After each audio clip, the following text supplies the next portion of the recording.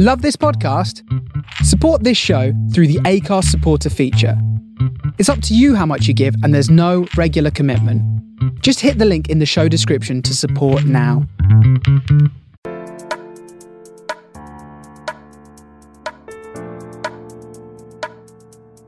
So this is Anita, and this is Black Menopause and Beyond. I hope you're well. I hope you're all prepared and ready for jingle bells, jingle bells. Apparently, Father Christmas does not smell. No, that doesn't mean work, does it? Jingle bells, jingle all the way. Oh, what fun it is to watch Father Christmas every day. Hey.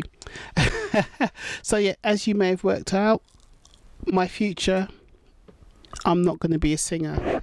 So yes, it's nearly Christmas, and I've decided just to do a short podcast talking about Christmas. Really, Christmas is a great time to bring the family together. It's a time to have time off. It's a time to meet members of your family you don't often see.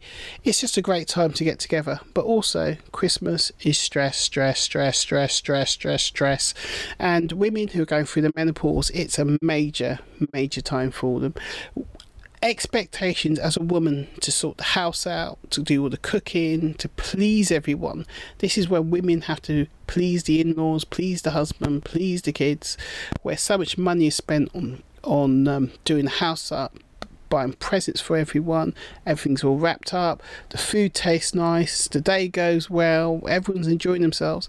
And even though I would imagine for some people this is an amazing time of the year for them and they love it, we also know that for some people, this is the worst time of the year.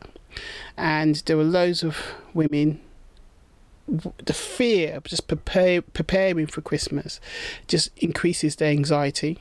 And actually doing Christmas on the day, or the days around Christmas, creates high levels of stress.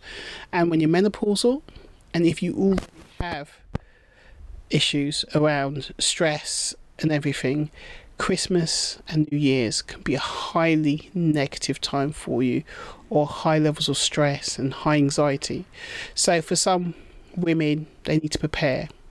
So all I really want to say with regards to it, Christmas for you, is don't let it get to you. And that's easy for me to say. This is a time where you do need an element of self-care. And you need to know your limitations. At the end of the day, if you've got 20 people coming around for dinner, they're just going to have to deal with a buffet.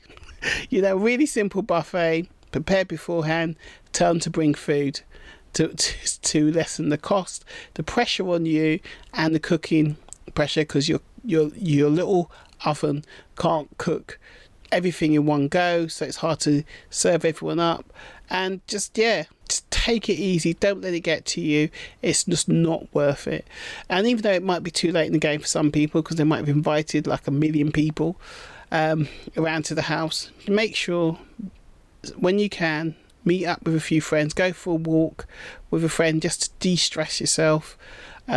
Zone out somewhere in the house. I know, listen to an audible book, soak yourself in the bath, just to zone out and de-stress. Incorporate it into the holiday day period so it doesn't knock you out.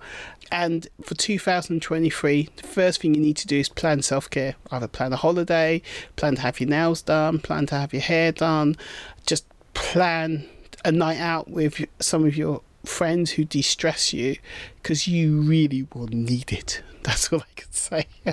You'll need it. But this is a happy Christmas and New Year for me. Don't let it get to you.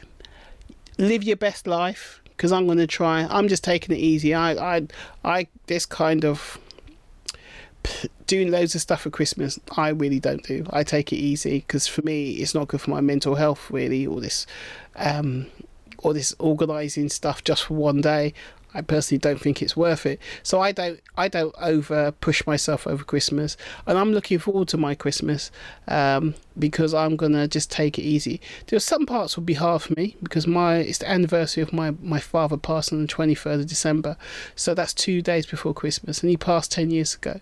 So it will have a certain degree of impact on me, but also that grieving in relation to my father, which I experienced quite severely for quite a few years, it brought a reality about Christmas to me, and it was an eye-opener that Christmas really, it's what you make it with what you have. Don't try and make it into something with things you don't have. You know, just enjoy it for what it is, having people around you who matter, and being able to hug people who you might not have seen for ages, and just taking time to spend with your family and sit in the same room and enjoy food and laughter together. That's the importance of Christmas. And also, if you're religious or spiritual, it's the time where you can engage with that as well. But don't let it get to you. It's just not worth it. Over and out. If you want to find a bit more out about me, look at the show notes, and take care.